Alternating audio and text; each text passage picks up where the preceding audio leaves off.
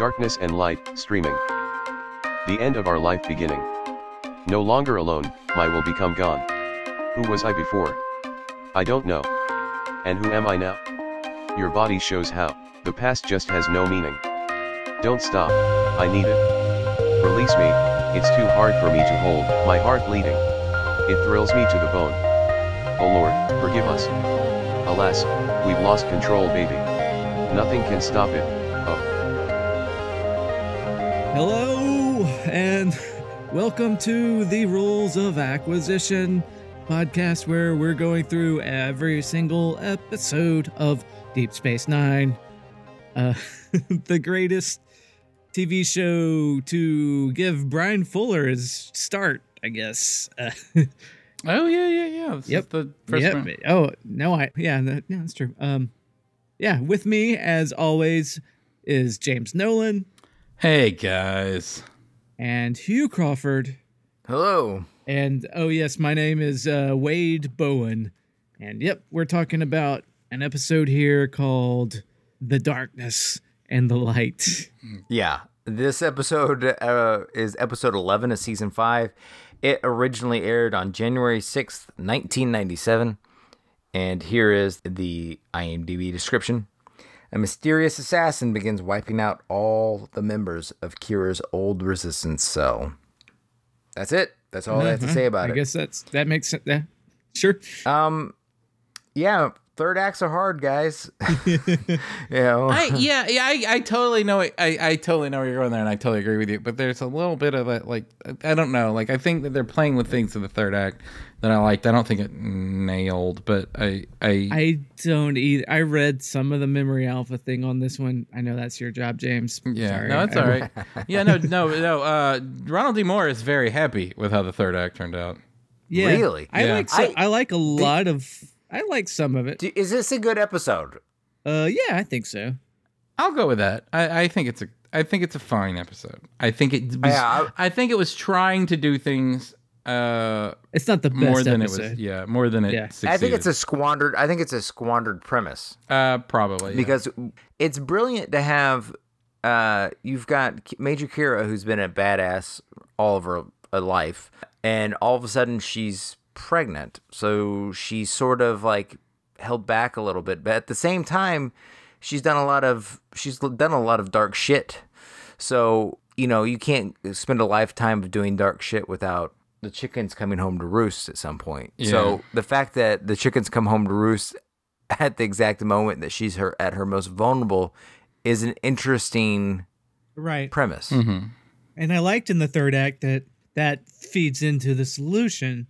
I won't get into exactly how just yet, but I did like that aspect of the third act. Yeah, no, I mean, I distinctly like her in the third act. Yeah. Oh, yeah. She wasn't the problem. I think that's the thing that worked. And I don't mean just her performance, but like the way Kira's response to all of that. I thought was, because I don't know. Like, I felt like the show maybe was trying to force some sort of like, not sentimentality, but like some sentiment onto me that I wasn't buying, and Kira wasn't buying it either, and I liked that, and so I felt at home with that. Right, so, and Ronald D. Moore felt the same way. I guess I read that. Yeah, I didn't realize that until he came back, but he was like, it's a both sides issue, and I was like, I'm with her. I don't think it's a both sides issue. I thought about it, and I knew exactly where you would fall on that issue, James.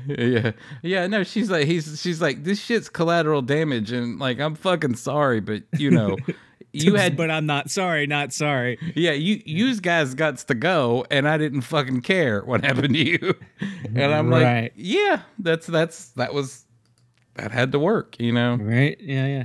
So yeah, this whole show's kind of a whodunit, except whodunit we never. Well, it's all true to the source material it's based on, I guess, huh? Well, yeah, here's the whole problem. And they try to fix it in that scene with the two people we've met before. Uh-huh. But this is largely about shit we didn't know about. Yeah. Yes. And people we don't know about. And I actually think that scene with the two people we've met before really helps. Yes, it does. I actually think that cures it.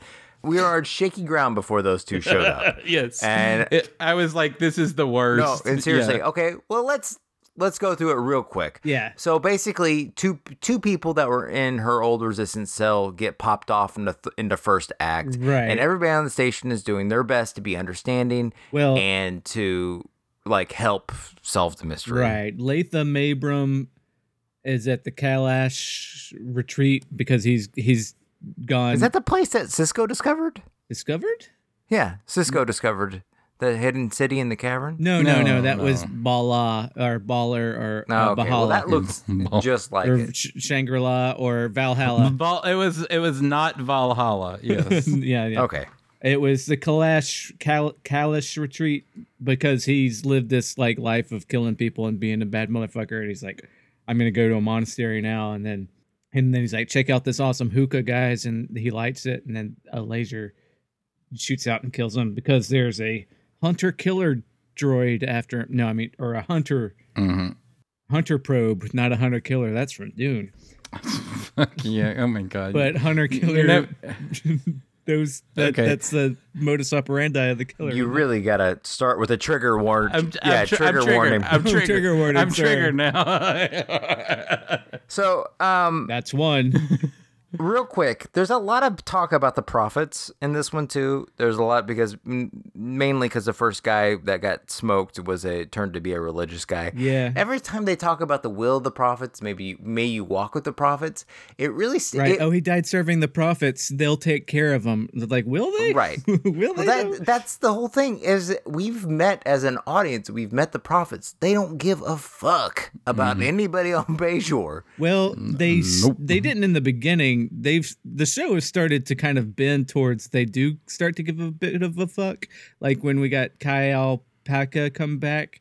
Yeah, but we've been in the wormhole. None of these fuckers are walking with them. Well, it's like. But then we got the "You are of Bajor, we are of Bajor." Yeah, we picked Benjamin Sisko. They did say that we picked the Cisco. Right. And I guess it's still thin soup as far as it is thin soup at this point. I guess it's building to be thicker soup at this point. But here's my point: is that at no point do we feel like all of these people who are so religious on Bajor act as if evangelicals do, where they have a close personal relationship with their god or their wormhole aliens. But every time we see the wormhole aliens, they don't seem particularly close with individual Bajorans who have been faithful to them. No, I guess that's yeah, that's true. That is true. Yeah. But then, I mean, to get real for a minute, how real close has God actually gotten to these evangelicals that pray to him all the time? Well, that's another issue of mine. That's not. Yes. I mean, as a person that was brought up in that kind of. No, absolutely. But but that's kind of a digression that we don't need because it's not really a religious episode. It just no.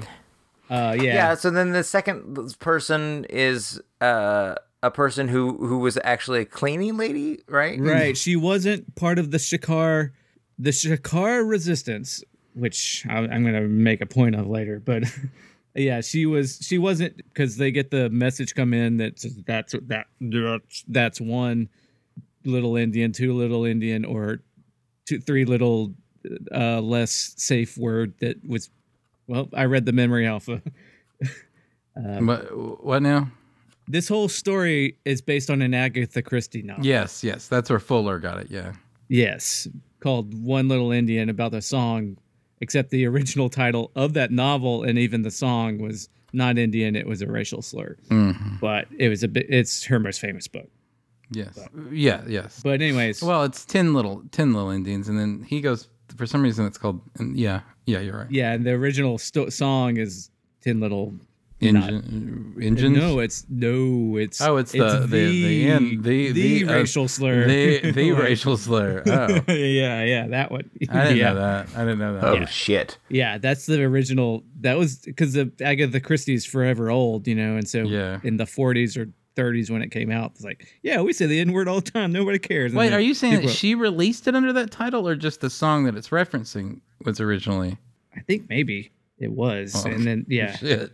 Okay. Yeah. So, yeah. And it is, you're right. I mean, we've all had to sit through some version of this at some point, probably. Right. Yeah, and like the source material. She had the idea. She had the better idea of putting it on a train, and it became the same story on a train. It became a more popular book. Right, and as a whodunit, you could figure out who done it. Yeah. But even the Three Little Indians or 10 Little, that book, who done it, is not anybody you can figure out. Much like this episode. Yeah.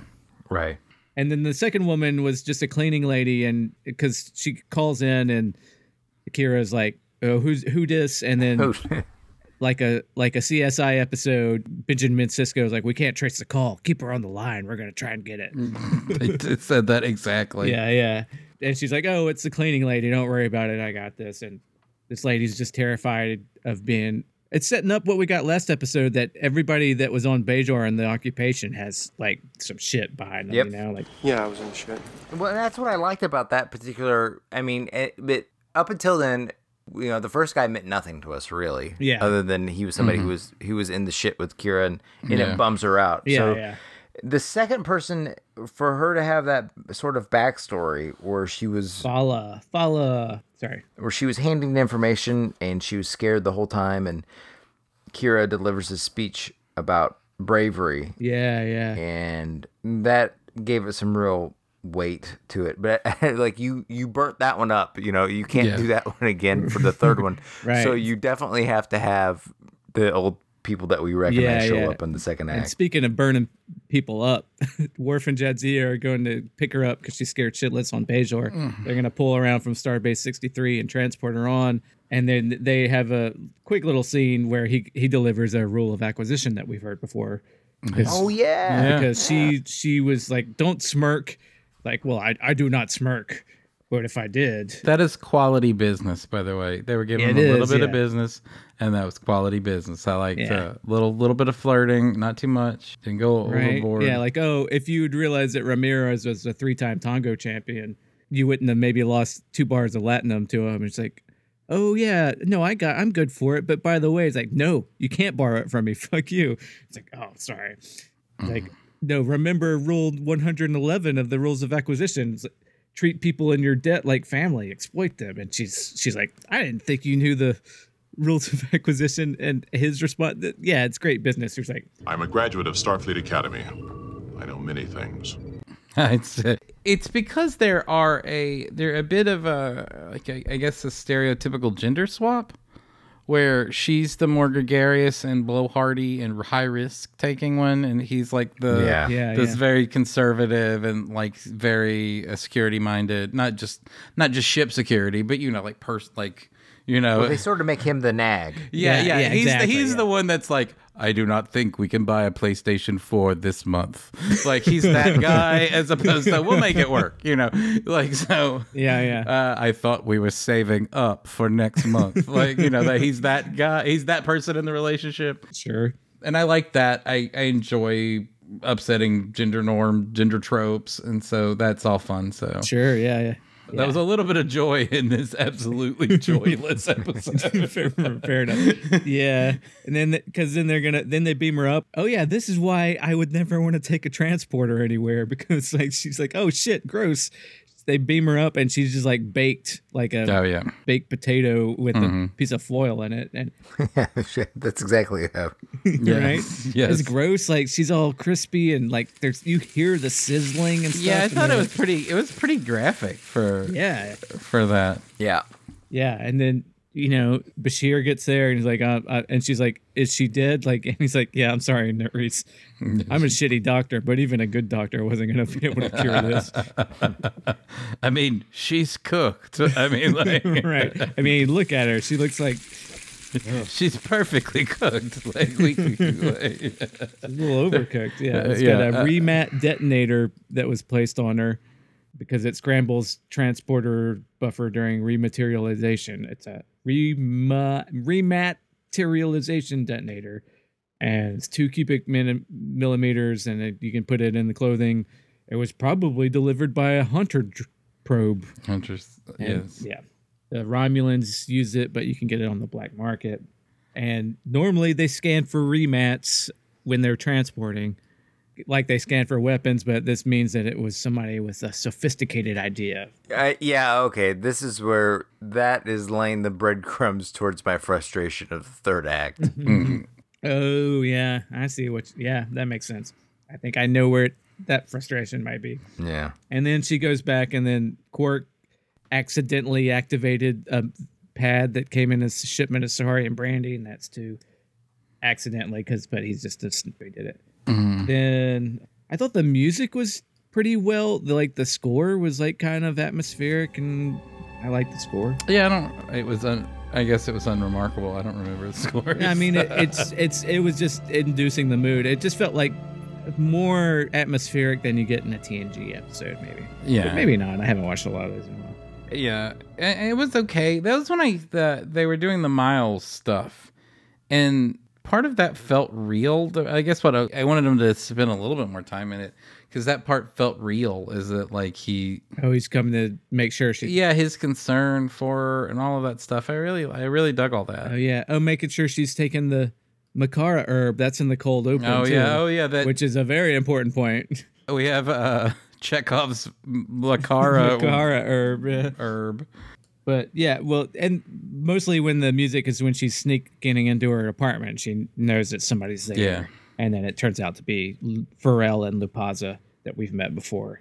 And thank God, because this was like I didn't give this was like losing me like pretty quickly. Yeah. And so I was like, right. I don't care. I get it. I don't care. And then because I don't know anybody.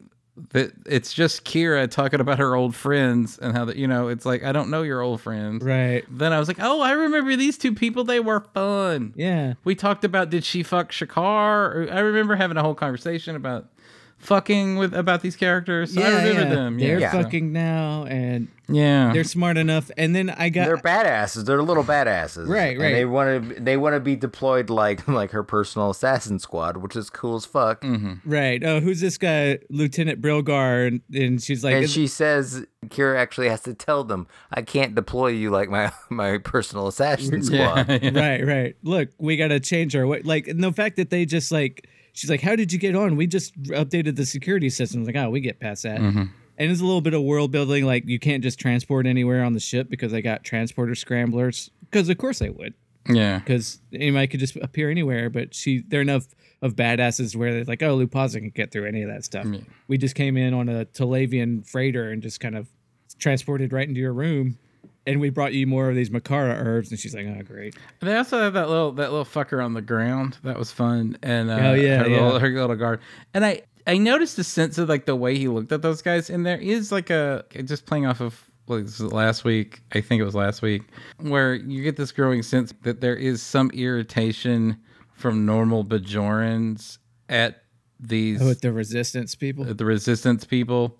I'm wondering if that was an obnoxious club. Because everybody has a hierarchy. Right. And I'm sure that there's a hierarchy that reveres the resistance fighters more than not. And I don't know, that guy looks like a little he seemed a little irritated at these assholes. Well, because they put him on the floor, and they're like, who's this little fuck, piece of shit? And it's like, that's Brilgar, man. Leave him alone. He's a good guy. Yeah, he's fine. Yeah, that was fine. There's little bits of color I was dying for in this episode. Yeah. Was all in that scene. Yeah, and Hugh was saying, they're like, oh, we're here, just give us a name. And she's like, no, we can't do that anymore, man. We got to change our ways.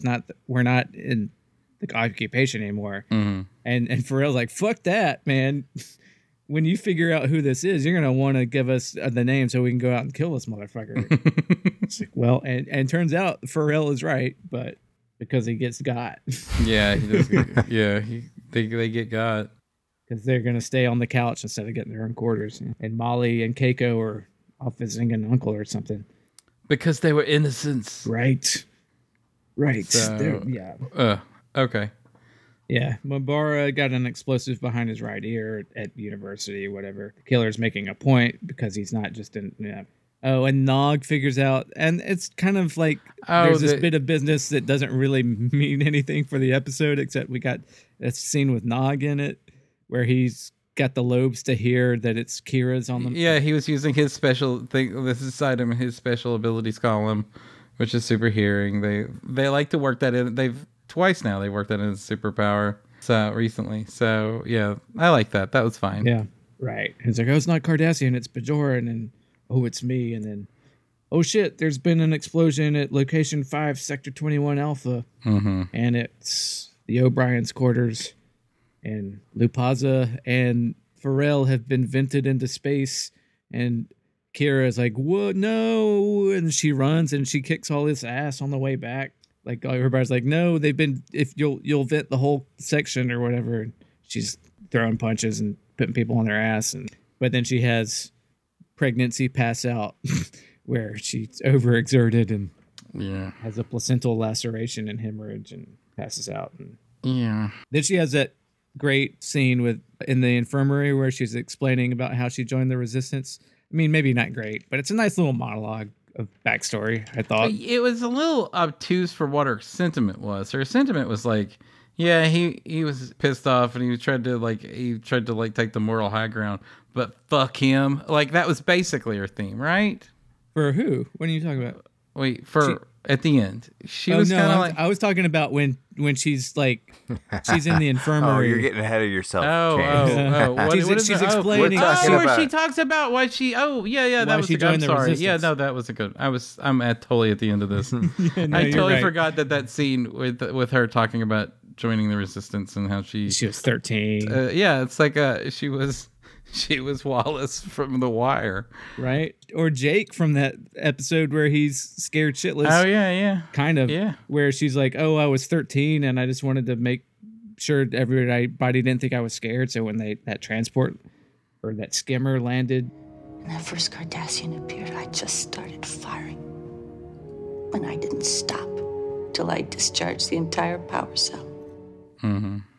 Yeah, no, it was a good story. I like stories like that. Yeah, and her earring that we've seen since she's been on the show is Lupaza made that for her from a skimmer that they blew up. Yeah, and it was another hunter probe on a Palavian freighter that attached to the window when it saw them and blew up. And then they were like, "Don't go," and she's like, "Sure, I won't go." Sure, and she goes. Pew! Like, and then she goes, and then immediately figures out, like, right. But before I have a list of 10 people. What? Okay. I guess I could save it for the end. But the thing that, on hindsight, that really drives me the most crazy. Oh, this guy's killing all of the Shakaar resistance. Mm-hmm. What about Shakaar? Oh yeah, no, yeah, that's true. I didn't think about that. Like, he's the leader of the Shakaar resistance. Well, it was only the people that specific thing, that specific act. Oh yeah, good point. Well, and Shakaar he's probably like all ate up with security because he's true. George Washington of the planet. Yeah. Well, they managed to like kill someone in O'Brien's room. Right. Yeah. Well, I think the plot or the story. The guy is a little overpowered, but they did just forget. They didn't want to have to pay Shakaar. Right. They didn't bring it up, and I guess he's like the arc of the season. They already had a plot point built out for him, so they just leave him out of this episode. Yeah. I don't know. But anyway, she goes and tracks the guy down. Sorry. She does. Yeah, really quickly. It's just like the next scene. I did like how she just kind of like does emergency protocol to beam into security and then beam immediately to it shows that Kira's a badass. Mm-hmm. With a high clearance level. Right, yeah. But yeah, that she knows how to do stuff, and I did like, again, it's a continuing thing. He's the only person that he loses his cool with, but Sisko just not being into Worf. Being Worf. That was my favorite part of the episode too. Right. God damn it, I know. Yeah. Well, I know what it is, motherfucker. Just come do it. Like, look, I want to track her ion trail. I was like, well, sir, it's going to be difficult because she masked her energy field with a polar ion emission, and I know it's difficult. Did Picard have to put up with you telling him shit he already knows all the time? Yeah, I don't care. Just get it done, motherfucker. I'm a goddamn captain. If you weren't already sleeping on the Defiant, I'd have your ass out there. Yeah, and so that was that. I do like that. There's his needling and prodding of Worf is still my favorite thing in the show. Yeah, that was really good. Yeah, and it came out of nowhere, and Worf just kind of like cowed at it and like, oh shit. The guy just shrugged it off. I don't even think it registered with him. Well, it was, but it's one of those things that clearly he didn't jump at it the first time Worf has done that to him. Like it was, this is constantly a thing with you. I know what the fuck I'm telling you to do. Well, maybe he knows how to handle Klingons. And that's true. That's just yell at them Yeah, and like, what do you think I'm a fucking dumbass? Do it, you motherfucker. That's how Klingons work, right? And I get it. It's a clever turn on a plot, because they do that so that we know all of the complication of what they're doing.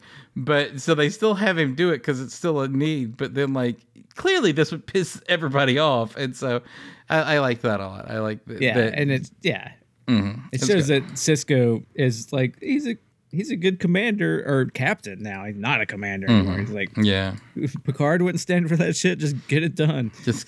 Yes. Yeah, and then they skip to Kira's personal log, stardate 501-416.2. Yeah. Eliminated 3 suspects out of 25. And the fourth one is Silerin Prim, who is a guy on a planet near the DMZ where I guess the Maquis are from. But so here's the thing. Well, how did if this guy was so fucking slick, how did he end up, like, Odo would have caught him eventually. How did he end up? Well, that's my problem. Yeah, it's about that. I feel like it turns out this guy is not just. He actually says that he's an innocent because he wasn't in the Cardassian army. He happened to be at the wrong place at the wrong time. Yeah. Whenever Kira and her crew went on some sort of mission to blow shit up, they killed a bunch of Cardassians. They scarred the shit out of him, and he says that he wasn't even in the army. And he pressed shirts. He cleaned the uniforms, yeah. Mm-hmm. That's what he did. And then now we got this motherfucker being outsmart, like killing people from afar with all sorts of technical know-how. Yeah, where'd he pick that up? The shirt guy. Yeah, the shirt. That's a good question I didn't even think of. And I feel dumb for not thinking about it, too. I was like, yeah, how did those Cardassian crab uniforms are very complicated. You can't just press a shirt. It's got a whole biometric feed. I don't know. Well, the fact of the matter is that he's also on a list of people with the know-how. Yeah. That's what kills me. Right. The shirt presser guy. Right. He's on a list of the people with the know-how. Oh, there's one motherfucker who knows how to clean shirts. He's also on another list to get mustard stain and wine stains out. That's. I think that's part of. Maybe it's part of the Cardassian culture, like how Garak is trained as a tailor. It's not that he's a spy that picked up this stuff by being a spy. Just when you're a tailor or you work with clothes, they just teach you all this shit, and then maybe you become a spy after that. Maybe. I don't know.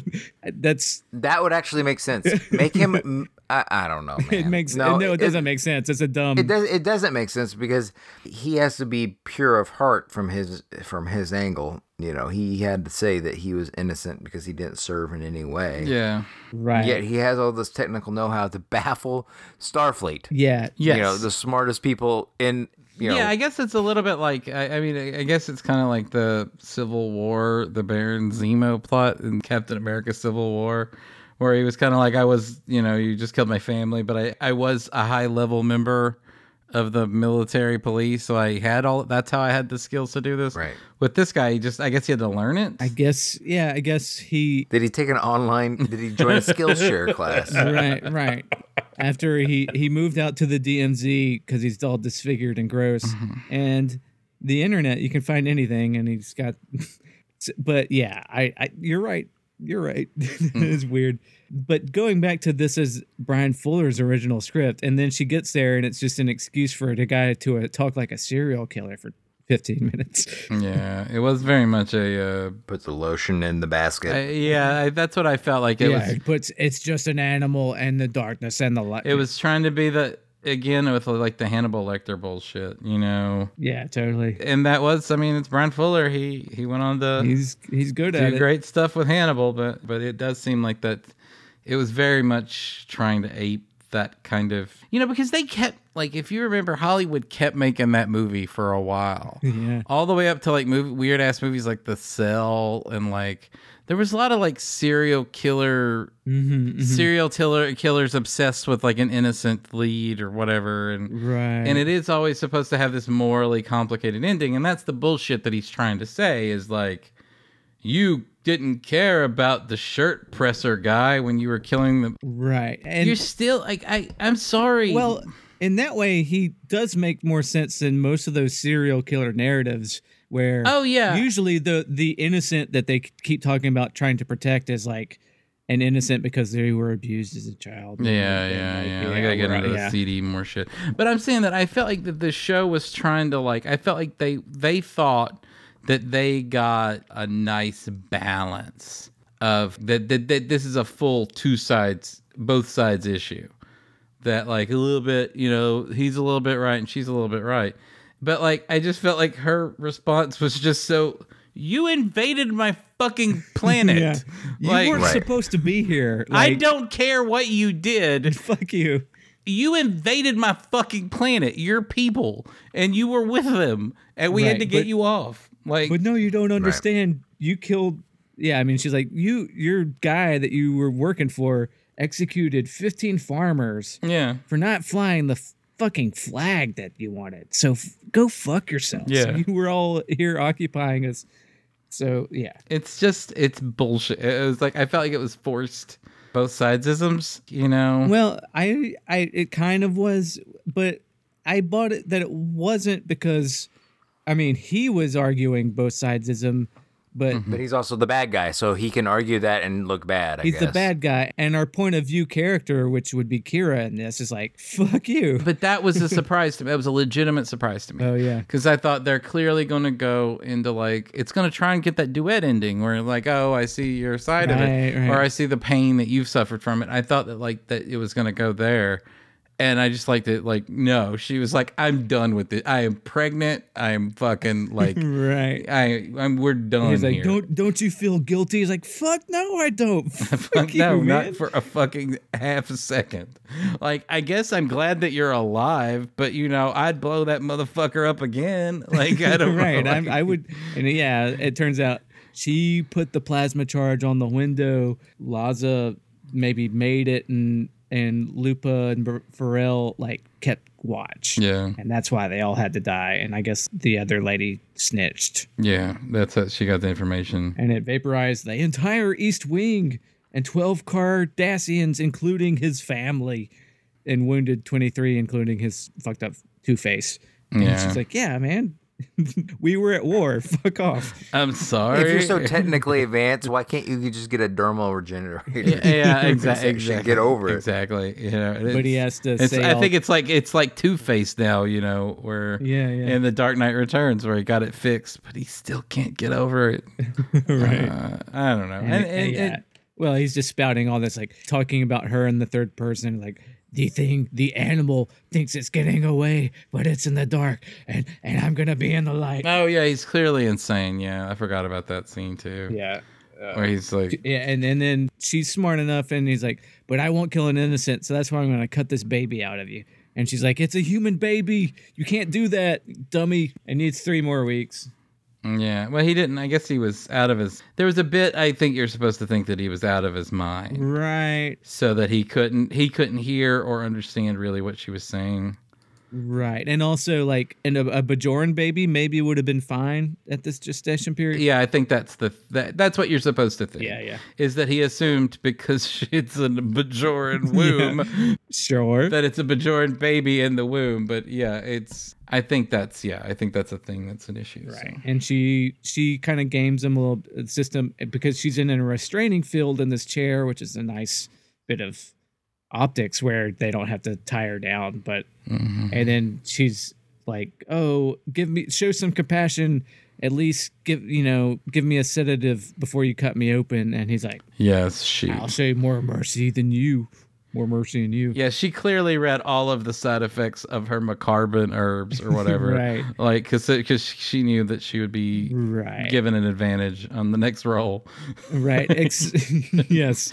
Yeah, he's rolling 2 D20s for that. Except, like, he's about to cut her open, and then she argues to get the sedative, and I guess since she's knocked out, he undoes the restraining field, but he didn't need to. I don't know why he undid the field. I hate to. He got caught monologuing, right? Right. Yeah, I think that you like that he got distracted or some dumb shit. Right, but he actively turns off the restraining field because he's giving her the hypo spray with Marfadon, which is a sedative. Mm-hmm.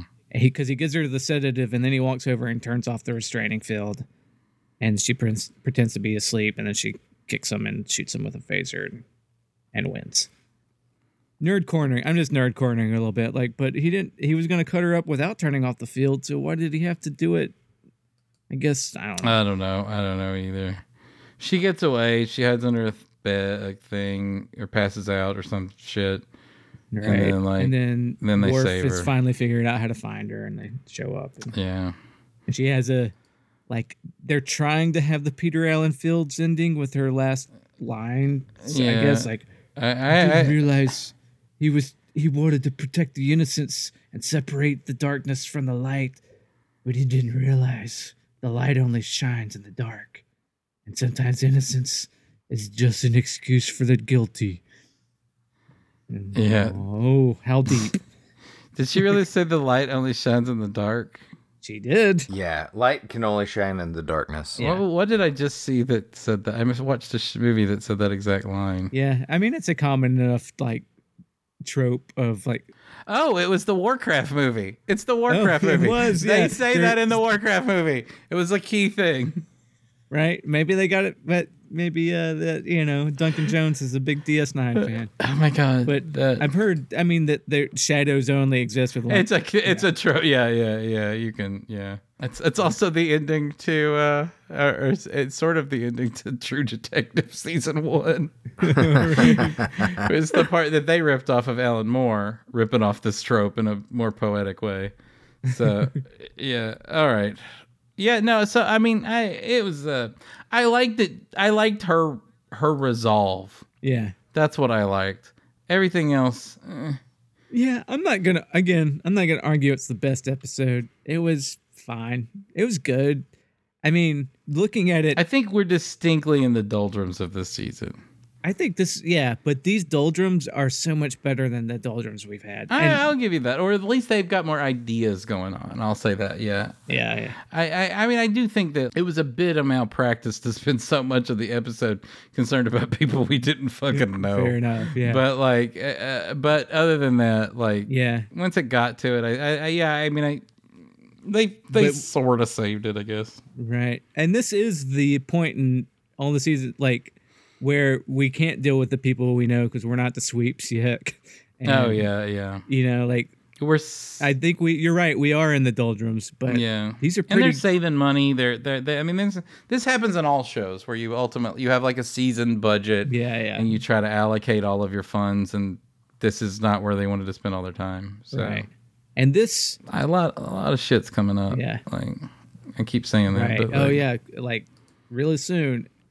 But this is almost this is Brian Fuller's beginning. It's kind of inauspicious, isn't it? Yeah, it is. It's it's fine. It's not bad. Yeah, he was really young too, wasn't he? Oh yeah, and it's just a story. This is because he's not that old now. He's not that. He doesn't feel that much older than me, and I was right. He's 16 when this aired or something like that. So obviously he's a little. He was probably 23 or something. Yeah, but he seemed like he was maybe very young. Yeah. Yeah. So where are we? So yeah. Well, we're wrapping it. Final thoughts on this episode before moving, going on the rewatch meter. Oh yeah. It's not a bad episode, but Brian Fuller. It's fine. The script it's a story by Brian Fuller, but the screenplay is by Mr. Battlestar Galactica himself. Oh yeah. Ronald D. Moore he talks about it as his story, to some degree. So, all right, yeah, it's okay. Yeah, it's okay. Fine. We got. Where do you guys put it on your rewatch meter? Oh, it's low. I'd put it at a 5. But if you made a GIF of Avery Brooks shouting at Worf. I would watch that a lot. But no, yeah. I'd put it at like a 2. I mean, I didn't hate this episode. Yeah, but I'm probably at like a 1 or a 0 for me. If I never see this episode again, I'm fine. yeah, me too. That being said, I think that it's probably somewhat popular. Yeah. Are we gonna guess? Okay, well, who goes first on guessing what the good people of IMDb think of this episode? It's whoever gets to it first. All right, we'll go. I'm gonna say 7.5. I think that's high. 7.5 for Wade. It's a Kira Bajorn episode. I'm gonna go say 7. Yeah, you're probably closer. Solid 7.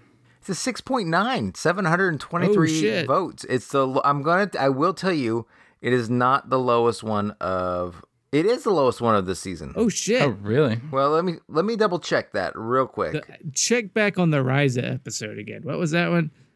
That was like a 6.4 or something. That felt lower. That was lower. That's like an infamous episode that people talk about hating.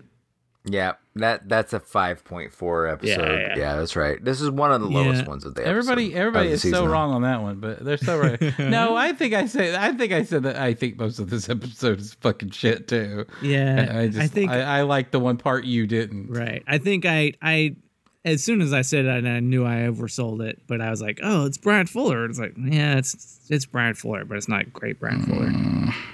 He's young. It's his first script he sold, I think, at all. So. Oh yeah, like I'm not denigrating the guy. Yeah. But I was just so excited about it that I rated it higher. But you're right. Next week we have an episode where Odo finds a little baby changeling and raises it, and then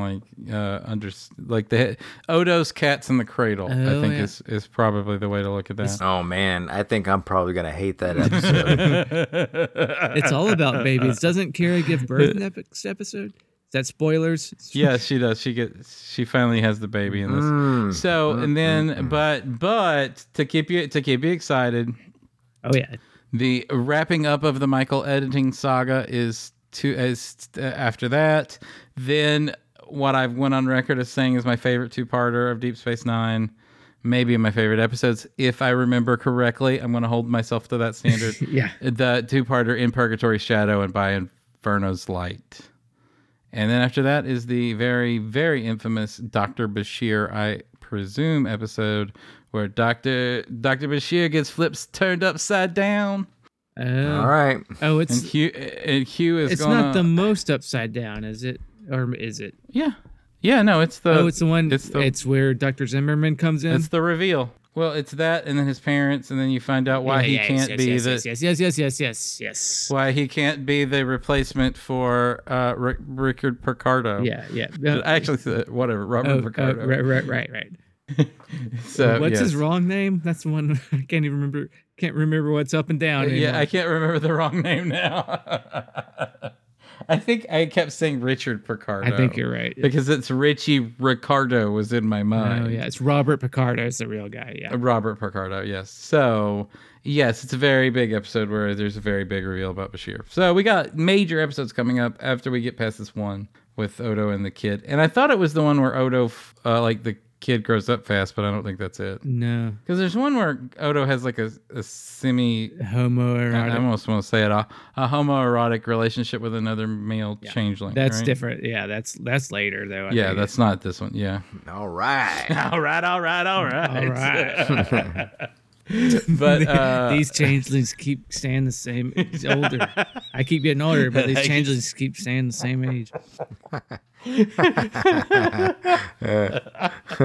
On that note, I think it's time to move on to voicemails and emails. I think so. I want all Matthew McConaughey quotes that could also pertain to Odo. Like I want to hear them all. I want that to keep going for next week. Yeah. All right. Yes. So emails. All right. Or voicemails or whatever we call them. A creature born within the comforting anonymity of darkness awakens in the harsh truth of daylight. It squirms in the glare, afraid of the light that pins it to the chair like a needle through its heart. Its heart beats faster. Who's there? Sillerin, is that you? All right. Here we are in voicemails. Let's just jump into them. Hello guys, this is Stefan from the very rainy Netherlands, calling about Let He Who Is Without Sin, ... This is not a good episode, really. You mentioned it on the podcast that the whole thing surrounding Risa is weak sauce, because they can never really get into what Risa really is. Is it a prostitute planet? Is it just a spring break location? That's never made really clear. So because of that, the whole fundamentalist thing isn't really made clear. So it's all weak tea. And on top of that, you have the Worf stuff. I agree with James that in the context of the 9 years we've had with Worf up to that point, it's an important scene. It explains why he is the way he is compared to other Klingons. However, the way the scene is written and maybe the way it's played out, it just... I'm on Team Wade when it comes to the Gremlins analogy. It feels too convenient. It doesn't really work. And the whole thing of Worf joining essentially a terrorist organization because he's jealous of his girlfriend is just pretty awful. It's one of the reasons why this is considered one of the worst episodes of Deep Space Nine. And that's why I have to disagree. It's not a great episode, but it's the worst episode of season 5, and it's nowhere near Fascination or The Muse in terms of cringe-worthiness. There's actually some very good character stuff in it. I like the Leda Bashir stuff. I like Quark complaining. The early stuff in the station is all good, so... The worst one of season 5 is, on the whole, pretty watchable. Okay, that's me for this time. Talk to you later, guys. Okay, even if this is the worst, yeah, he makes a great point, and that's kind of my point with season 5 so far. That even if it's the worst, it's still not that bad. I think. I think the whole Gremlins, Worf's Gremlins monologue, it's just a matter of taste. I think we just have to chalk that up to a matter of taste. I mean, I guess we will. I knew we were going to get some pushback on that, because I think where we're saying, well, of the bad episodes, it's not that bad, but it's still pretty. I think it's still pretty bad. Like he just listed a bunch of stuff that was great about that, like the Leda Bashir stuff, the Quark stuff, the stuff at the beginning. There's good stuff in the episode, but overall, people just still don't think it's. Even if it's high above, it's some of the best shitty episodes out there. I don't even think it's a shitty episode. I think this is better than what... I don't either. I'm surprised. I don't think it's a shitty episode. I don't think it's a shitty episode. I think I mean, I'm not gonna fight this fight again. I just think it's... Well, you even liked it when we talked about it, though. That's what I said. It was better. I mean, because it's goofy. Like, but that I never said I liked that. Oh, I know, but they meant for it to be goofy. But that Worf scene was meant to be like heartfelt and everything, and it's so over the top. It's bad. It worked for me though, because I think mostly because we weren't looking for it. Like, he had to stick up his ass this whole time, and that really unlocked as to why. Yeah, and like, I mean, I'm not going to fight that fight over again. I said, that's just simply a matter of taste. It worked for me. It worked for James. It didn't work for Wade. It didn't work for Stephen. I still don't get why I never really got, like, after even listening to the podcast again, I never really got why you think it's so over the top. Because the music is saccharine, and it's like a fucking melodrama and it's not necessary, and it simplifies what he could be that way through his everything about it, man. I don't know. It's a soccer match. Okay. The suburbanness of it is funny to me. No, that doesn't bother me. Just when I picture the scene that he's describing, it's funny to me. I mean, why? I don't know why. It's like okay, Worf. I don't think he's putting you on trial. He's not putting you on trial. I'm not trying to put you on trial. I literally don't. I can hear the Dune exasperation voice in his voice. No, you don't. I'm just saying the exasperation of me. No, I mean, okay, like I'm picturing a little Worf in his little probably Starfleet kids jumper suit, a bunch of soccer moms going around. It's funny. Like I mean, until a kid dies. Let me just keep talking about it. And okay, I mean, I'm not trying. But there's no justification to why it's funny, and you're going to move on. And so then I got to move you back. You're asking me to describe why I think it's bad, and I'm trying to describe. Okay. I'm not trying to get defensive here. I'm just trying to respond to your question. I just thought you were moving on to another point, so I wanted to hone in on that before you moved on. But you can keep moving. I mean, okay, hone in on that point that I just made. Okay. I just don't yes, it's a childhood scene that is somewhat relatable. I've been on I know. I've been on a lot of soccer sidelines in my day, so I don't know. I guess I don't know. If that happened, if you have this mismatch of kids where where one is just genetically alien. I said in the episode, I understand why they wrote it the way they did. Easy on the Charles Murray talk there, James. Easy, buddy. Yeah. Jesus. He's got those quick twitch fibers that they haven't. Yeah, no. I'm sorry. Keep going. I understand the math of how the emotional math of how they decided to write the scene. I just don't. I think the way that Worf sets the scene, the way it's acted, the way the melodramatic music, the score just emphasizes how overwrought it is. I think it's comparable. I think it's comparable to when Picard tells the story about having his fucking heart ripped out by a Nausicaan or whatever.